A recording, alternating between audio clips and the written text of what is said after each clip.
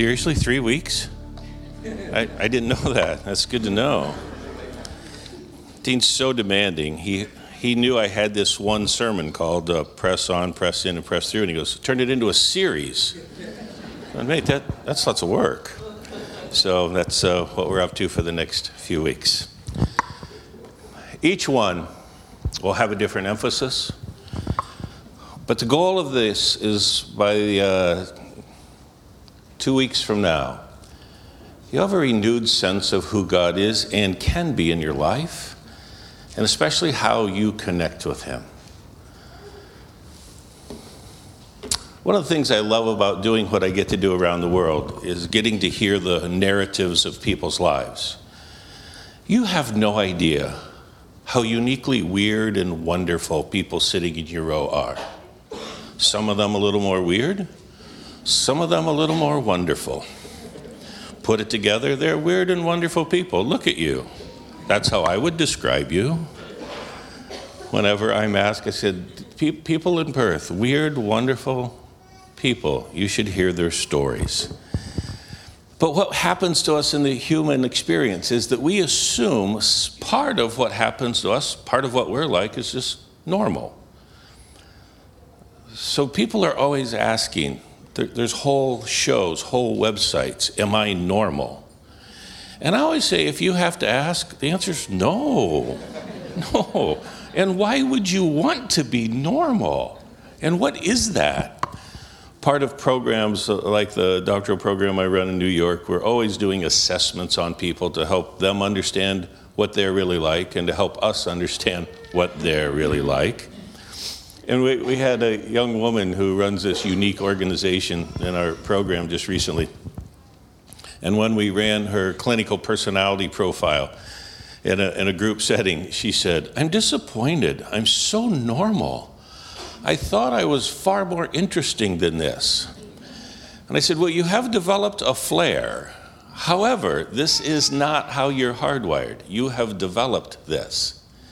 And she's going, so am I normal? And I said, yeah, you are. But that doesn't mean make this more extreme. Just leave it where it is. You'll be fine. The other one that I always love is people go, isn't everyone like this? And I go, oh, dear God, no. No, please, don't put this. No, you're unique. Let's stick with that word. Let's go to the text this morning. In Philippians chapter 3, Paul gives his own story. One of the best things you can do is frame the narrative of your life. Frame your story. For those of you who've got a life change story, it's just great to tell again, especially in ways that it reflects sort of the nature and the power of God. For those of you who in some way hope to influence, whether it's family members or those beyond, those who are connected to you in your life, telling your story, especially in non-religious ways, is one of the best ways to influence other people. It's a way to make their life make your faith interesting in their life so they can see a bit of how God is at work. Now, in Philippians chapter 3, Paul begins, who wrote this book, he begins by talking about his own life story. And he starts like this. He goes, watch out for those dogs. He's not talking about puppies out there. He's talking about those people who seek to devour and lead other people astray. He said, men who do evil, they're the mutilators of the flesh, strong Jewish tradition. And he said, for it is we who are of the circumcision, the law-abiding Jews of his era.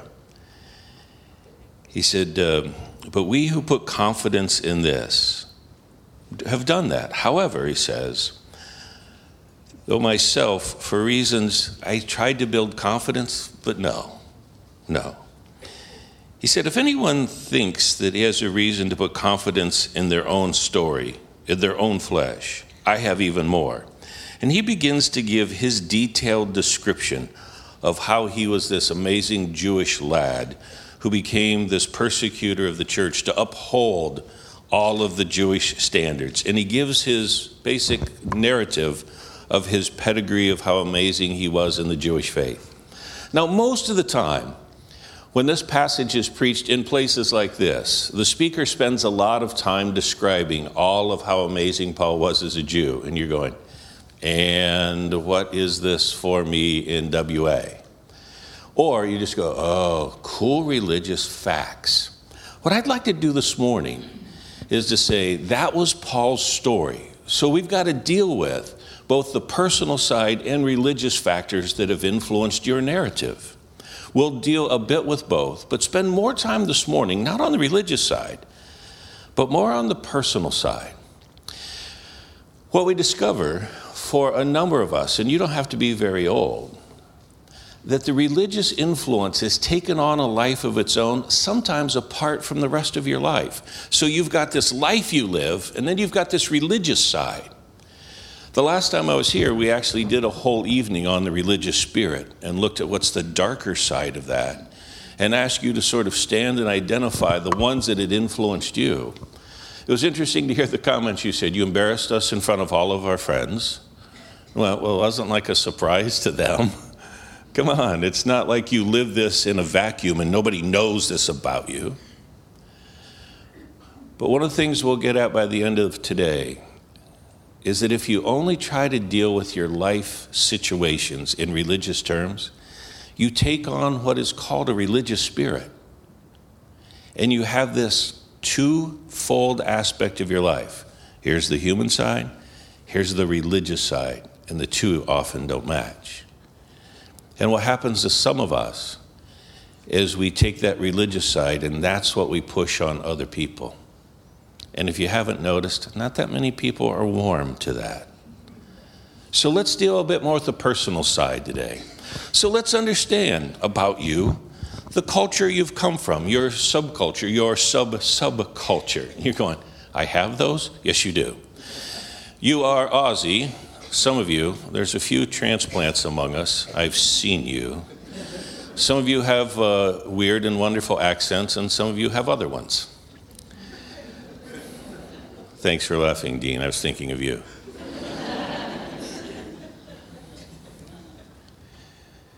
You're Aussie. But it's interesting, when I mentioned I'm going to Australia, people from Oz go, oh, where are you headed? And I go, I'm going to Perth. The responses are really interesting. It's all the way like, never been there, to, oh, why? And I'm going, because that's where the cool people on the planet live. Yeah, forgive me, pandering to the audience. But even in Oz, it's interesting because they know over here, which is what it's called, you know that, over there, it's different. No. And some of you from the East are going, oh, it is. Some thankfully, some not.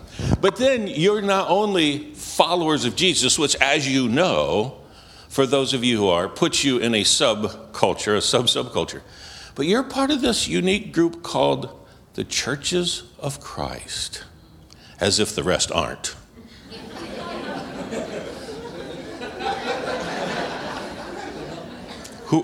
Who are they with? So they're those other people over there. So they're the subculture people, apparently. Now, here's one of the things. I love being here on Australia Day. I just do. It's part of your weird, wonderful thing. But there was a commercial on for Ancestry.com. And Ancestry.com, by the way, if you didn't sign up, you could have signed up for free on Australia Day. I just remember these things. And here was the question. Here's the question. How many convicts are there in your family tree? Now, I have to tell you, I've been to 70 some countries. That's not a normal question. As a matter of fact, in my neighborhood, you ask that question, they somehow rearrange your face. There's neighborhoods close to mine. You don't walk out alive, you ask that question. Because there's too many, and they don't want to tell you. Here, it's almost like a badge of honor.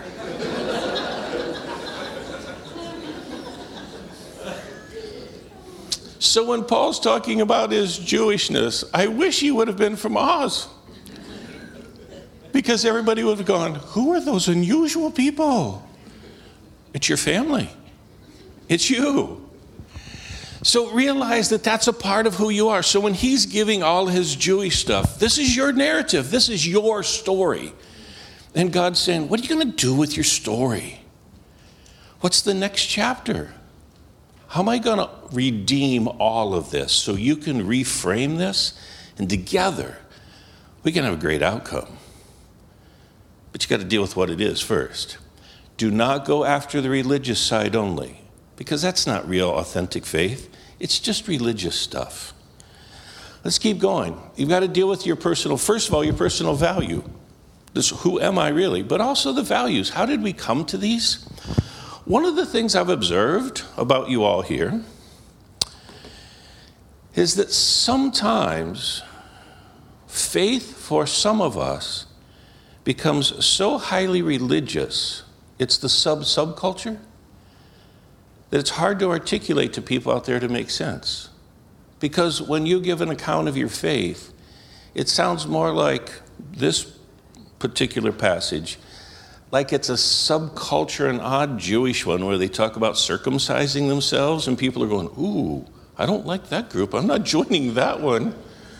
And when you talk about yours, it's equally uncomfortable. They're going, why do you do that? Well, why do you say it that way? And so this passage helps us figure out, how do we dig down past the religious stuff to get to the sort of heart and soul of who you are? That's the part that God redeems and changes. And how do we articulate that? So deal with, first of all, your personal value. Here's one of the great passages of Scripture, that Christ died for us while we were yet sinners. That he's conforming us to the very image of Jesus himself. And that he's filing and chiseling and shaping us so we reflect his character. Now that's a great narrative. So in order to get there, how do you deal with what you say to yourself? One of the questions I am asked continuously, I kept track of this in 2015. In 2015, I was asked by several hundred people. They said, Martin, you always talk about going to the next level of leadership, next level of faith, next level of life. If I'm going to go to the next level, can you kind of coach me? How do I get there? Now, I kept track. The youngest was 19 who asked, and the oldest was 81. And I gave the same response to everybody. So if you're somewhere between 19 and 81, we could drop it down to 16 to 94 if you'd like. It's the same. Track your self-talk. What do you say to yourself about yourself? It is so hard for God's Spirit to override that because the voice in your head is so strong. Now, for a few of you, it's slightly arrogant. For some of you, it's slightly critical of others. You're never the bad one. They are. It's their fault. They're the jerks. They're whatever. You know this. You know the voice that runs. But see, we don't know that. You got a smile on your face. We think you're reasonable people. And inside, you're cutting others to shreds. Tough for those closest to you. Those who love you most are going, what did I do? Nothing. I just don't like you. Except you don't say that. You just run a voice in your head. But for high percentages of us, I'm sure, and I'm not playing amateur psychotherapist here. This is just kind of human nature stuff. There's a voice in there that discredits you. It's always interesting. I get people sent to me by other people. And so I had one recently. He'd been a high-quality missionary in Latin America, and he was home for a one-year home assignment. And he was connected to a mentor. And after the first meeting, the mentor said, oh, we have to fly you to New York to meet with Martin. And he goes, how bad must I be? It's always the question. And so I gave him this assignment to track what works and what's running in his head. And he was unaware. We met a day and a half later. And the voice that ran in his head was a discrediting voice that swore at him 10, 12 times a day. You, and then fill in the blanks of several swears. And I said to him, that's not very nice missionary talk. I said, here's the question, whose voice is it? And he goes, it's my brother's. Because I hear it, it's my brother's voice. Started when I was about 10, didn't stop till my brother moved out, went to the military, and then on to uni. And I said, mate, that was almost 30 years ago. And he goes, I know. Still in my head, a dozen times a day. I'm going, he's a smart bloke. How did he not get this? Figure out those voices. They are contrary to what the Spirit of God wants to do. You've got to identify them. The text will give you that. Which then goes, who am I really? Who my biggest fans say I am? I had fun a couple weeks ago when I was here in the evening service. I talked with as many of the younger folk here that I could. And here's my question I posed to them. What if you are actually as good as your biggest fans say you are? Now, you want to talk about subculture. Every one of them, a smile came over their face. I have fans? Yes, you do. And they started, and then every one of them said, you see, in our culture, that doesn't work. And they all described to me tall poppy syndrome, as if I was a moron.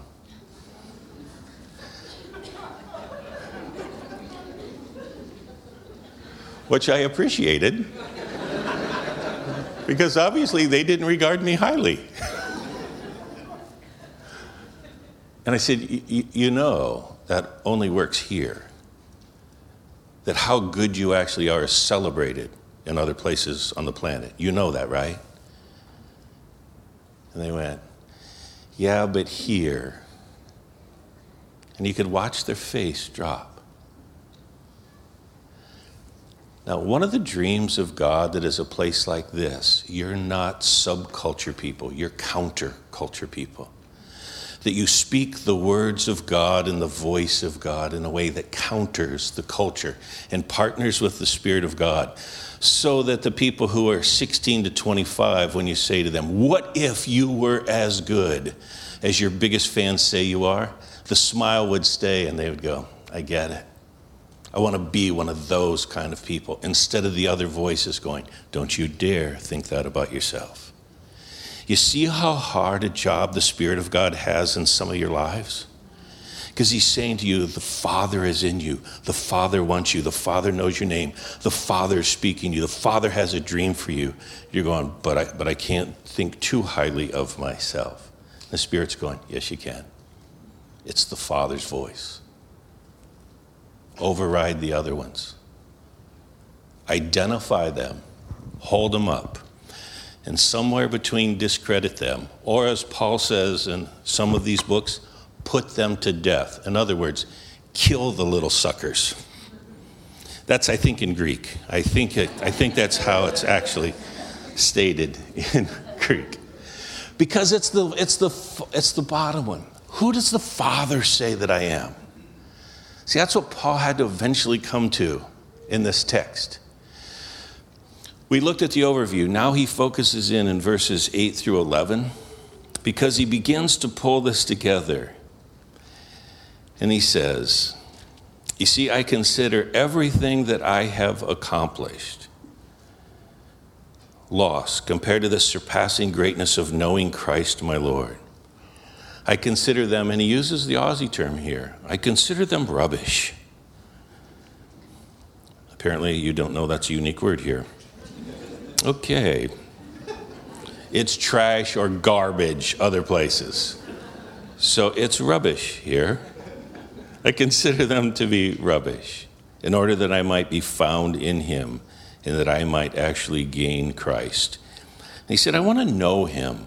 I want to know the power of his resurrection, even the fellowship of sharing in his sufferings, So we've got to go, how do you evaluate your earlier experiences? Paul said, I got to deal with mine. I figured out they're kind of unique, but they're not very cool. And I've got to put them all under submission to this thing called the power of Christ. So it's your successes and failures. In our culture here, if we're going to move ahead, doesn't matter how old you are, but especially as we empower the next generation, whoever that happens to be, they've got to figure out, what do I do with my successes? What if I am actually as good as my biggest fans think I am? One of the things in working last Monday and Tuesday with the elders and ministers of the churches of Christ, both here and in South Perth, I think we had 60 each night. We said when it comes to discipling and mentoring the next generation, we've got to give them permission to fail terribly and succeed wildly. And you could watch people just pull in, and I'm going, no. See, in the kingdom of heaven, that's what it's like. You succeed wildly, and you fail with a flair, and get up and start over again. The Bible's filled with those stories. What do you do with your disappointments and your frustrations? If you just keep them inside, you get resentful. Some of you know people like that. None of you are. But some of you will have lunch with them later today. It's true. Wow, level of laughter and level of guilt do go together, don't they? And then what do I do with my losses and my deprivations? Let me talk about losses for just a minute. By the way, your elders were up here. You really do have good elders. And working with the churches in the area, yeah, you've done well. So pray with them and for the church that next generation will be groomed well to lead where this church goes according to God's dream. So what do you do with losses? I was working with a group of elders, last church I was a part of. I had this cool job. My title was called Mentor in Residence. I had an office, but I had no job description and no hours. So when they introduced me to the congregation, they said, don't ever ask what Martin does. You won't like the answer. But in 4 years, when we move into our new building, and we're moved from 500 we are now to 1,500 or 2,000, and we get there smoothly, you're welcome. He will work behind the scenes to make sure things happen. It's a good gig, especially when they have no idea what you do. It's great fun. But in working with the elders, there was one of the elders, he was kind of the head guy. And in working with a passage like this, he said, Martin, I just draw a line and I move on. I said, you drew the line, but you quit feeling, so part of you went numb. And by going numb, the Spirit of God can't access that, but the people who love you can't access it. And his wife looked at him, she goes, I told you. Which is why we're running a couples thing coming up. Questions couples don't ask in their relationship, and that's younger, older, married, not married. Normally, I say, whoever you are, no matter what you've done, come. You'll fit. And I said to him, I've never seen this in a book, but for you, I am going to create a jackass scale. And he goes, should I feel special? And I said, very, very special. It's just for you. And here's what we're going to do. Twice a month, I'm going to check in with you randomly. I'm going to call your cell phone. If you don't pick up, I will come and hunt you down. And if you don't answer within a week, you're off the elders. That's just how it is. It's a strong accountability with me. And I'm going to ask you where you are on the jackass scale, because most of the time you're off the charts. So if you're doing poorly, you're down at a 1. If you're being a pretty good bloke, you can give yourself a 10. But whatever you give me, I will ring your wife. And your partner will give you a score as well. They better match. Now, I have no authority. I just talk big.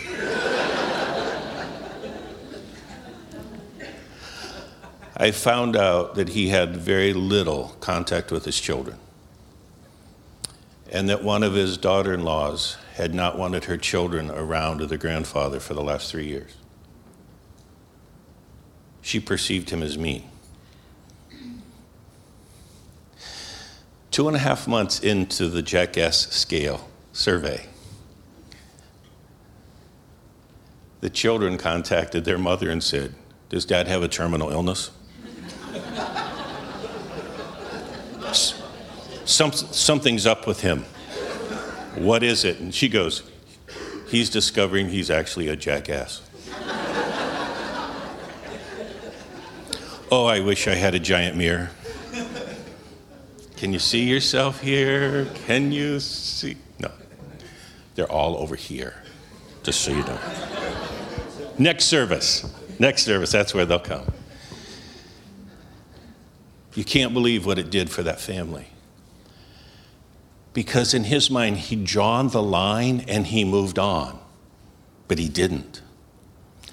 You see, in just a moment, we're going to look at the part of the passage where Paul says, forgetting what lies behind, I move on, I press on. That only works if you've processed through this stuff, which comes to the deprivations. You identify what you needed in your development that you didn't get, things like security and love and intimacy, significance, affirmation, basic human desires, emotional building blocks is what they are. And then what do I do with them if I didn't? Processing is a common word a lot of places and not others. My assumption is not a common word here. So how do I work through? How do I process these things? Well, you identify what it is that you're particularly missing. What about that leftover stuff? One of the questions we'll deal with at the couples evening at the end is, what do we do with the leftover stuff we don't like? Everybody has leftover rubbish. What do you do with it? Too many of us don't know how to process it well. Next, reflect and understand varied responses. What's your response? What's God's? What's family's, friends? What about that? Here's probably the biggest one in the subculture here of WA. How do I express appropriate emotion for the issue or the offense? For those of you who have been hurt, best analogy I can give you, it's like if you get a splinter in your thumb. You've had them. They get infected. If somebody bumps that thumb, you have a disproportionately shocking response. Like they just bumped your thumb and you let out a yell.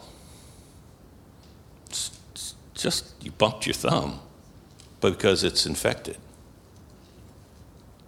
The pain is disproportionately high. If you don't process those things you say you've left behind, someone hits the right button. They didn't mean to say that. The response is disproportionately high. It's like the infected splinter in the thumb, except it's your soul. You get that. I don't need to explain it. You get that. But let's just lean on this for just a minute. Because some of you are now in your 40s and 50s and 60s and beyond. And the people who love you most go, why do we get those kind of reactions from you? Why? People at church don't get those responses. People at work don't always get them. They run in your head, but they don't get those kind of reactions. Why? You've not processed it. And the Spirit of God's going, come on, let's go after this. So that actually you can press on, which is why the series is press on and then press into God, and then finally press through to the other side. Understand and experience the forgiveness. Much as a photographer, a wide-angled lens, take a look at it, not a narrow one. God's response to you, yours to you, and yours outward to others. Here's how the passage wraps up. Paul goes, not that I've already obtained all of this, or I've already arrived at my goal, but here's what I do. I press on to take hold of that for which Christ Jesus took hold of me. Sound like a southerner here. Brothers and sisters, do not consider yourself yet to have taken hold of it. But there's this one thing I do, this clear sense, this one thing I do. Forgetting what lies behind, I press towards what's ahead.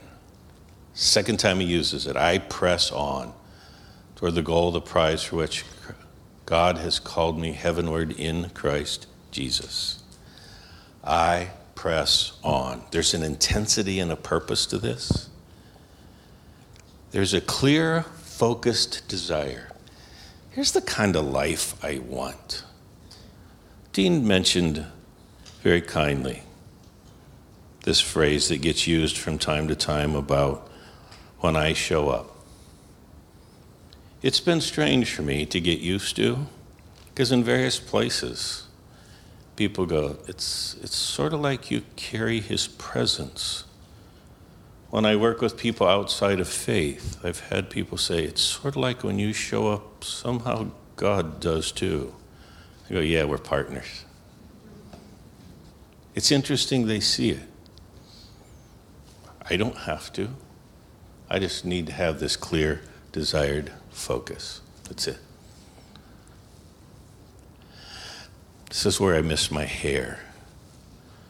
Because at that point it'd be going, it's cool, isn't it?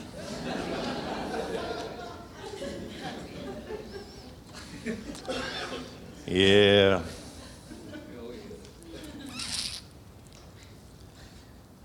Paul says it's the upward calling, the upward way.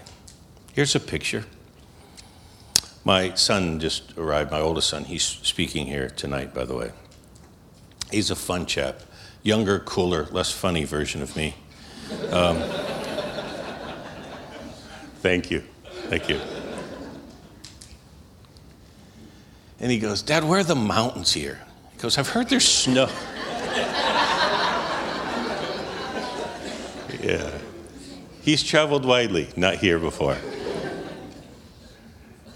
And we started to talk about climbing and hiking in higher elevations. And I said, one of the things I love about the picture, knowing I was going to preach this passage, the upward way. One of the great things about passages like this is whenever you're climbing, you know this. You hit a spot, you go, look around, and it's really pretty. But then you look a little higher and go, I bet if I go up to this level, I bet it's an even different view. And then when you get there, you go, wow, I'm glad I climbed. That extra hover long and extra distance was worth it. And then if you look up, you go, I wonder what the view's like from the peak. And when you get there, it's just majestic. And to yourself you say, the distance I climbed was worth the difference in the view. The distance is worth the difference. Same is true in faith, folks. You press on that upward way. The distance you go will always be worth the difference in the view. Promise. Promise. When you press on, it's both soft and intense. If it's just intense, you wear yourself out and annoy everyone around you. It's both resting but pressing on. It's like engaging in something that has to be one, but at the same time, not wearing yourself out in doing it. Over the next couple weeks, we'll talk about expanding the capacity so you don't just do this in your own strength.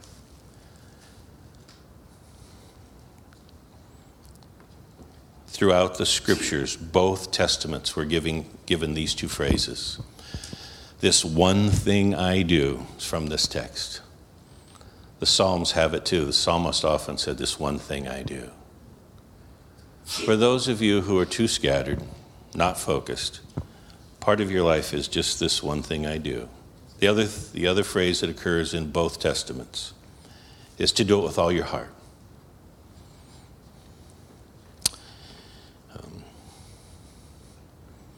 It's strange being here without Diana. For those of you who don't know, she passed away 17 months ago. She loved it here, and she loved you. We talked about it. One of the phrases she loved about you all is no worries. Diana was not intense at all. It would have always been nicer if she was a little more intense in my mind, but she was very happy she wasn't like me. So she loved your no worries thing. And then after being here for some time, several different times, she said, what would be ideal from God's perspective is if the people could take that no worries approach and then connect it with the passionate love of the Father's healing. She said that'd be a killer combo. I'm going to leave that one with you. That no worries, lack of intensity, coupled with the intensity of the Father's passionate love for you that heals your soul. It's a deadly combo. So let's forget what lies behind as you can, but it has to be processed. And then with some level of intensity, you press on. One thing I do, just this one clear focus. And then when you do it with all your heart. It's a great transition into communion, isn't it? Because in communion, the cross of Jesus always says there's something to leave behind. And if you're not aware of what it is, just ask him. He's masterful at going, you know that thing that you kind of excuse? Let's not excuse it anymore. Or that phrase that's run in your head as long as you can remember. It's not my phrase. It's not my phrase. So there's always something to leave behind. But then the great thing about the love of the Father and his ability to heal your soul is there's almost always something he wants to give you. So leave something behind and take something with you. In the next few moments, we'll have people doing communion on each side and in the back. If you'd like some just quiet time alone, just come, stand, kneel, stretch out on the floor. It's fine. If you'd like somebody to pray with you, just sort of stick up here. And sometimes it's nice to offload and tell somebody something, but you don't need to. Pray with me, please.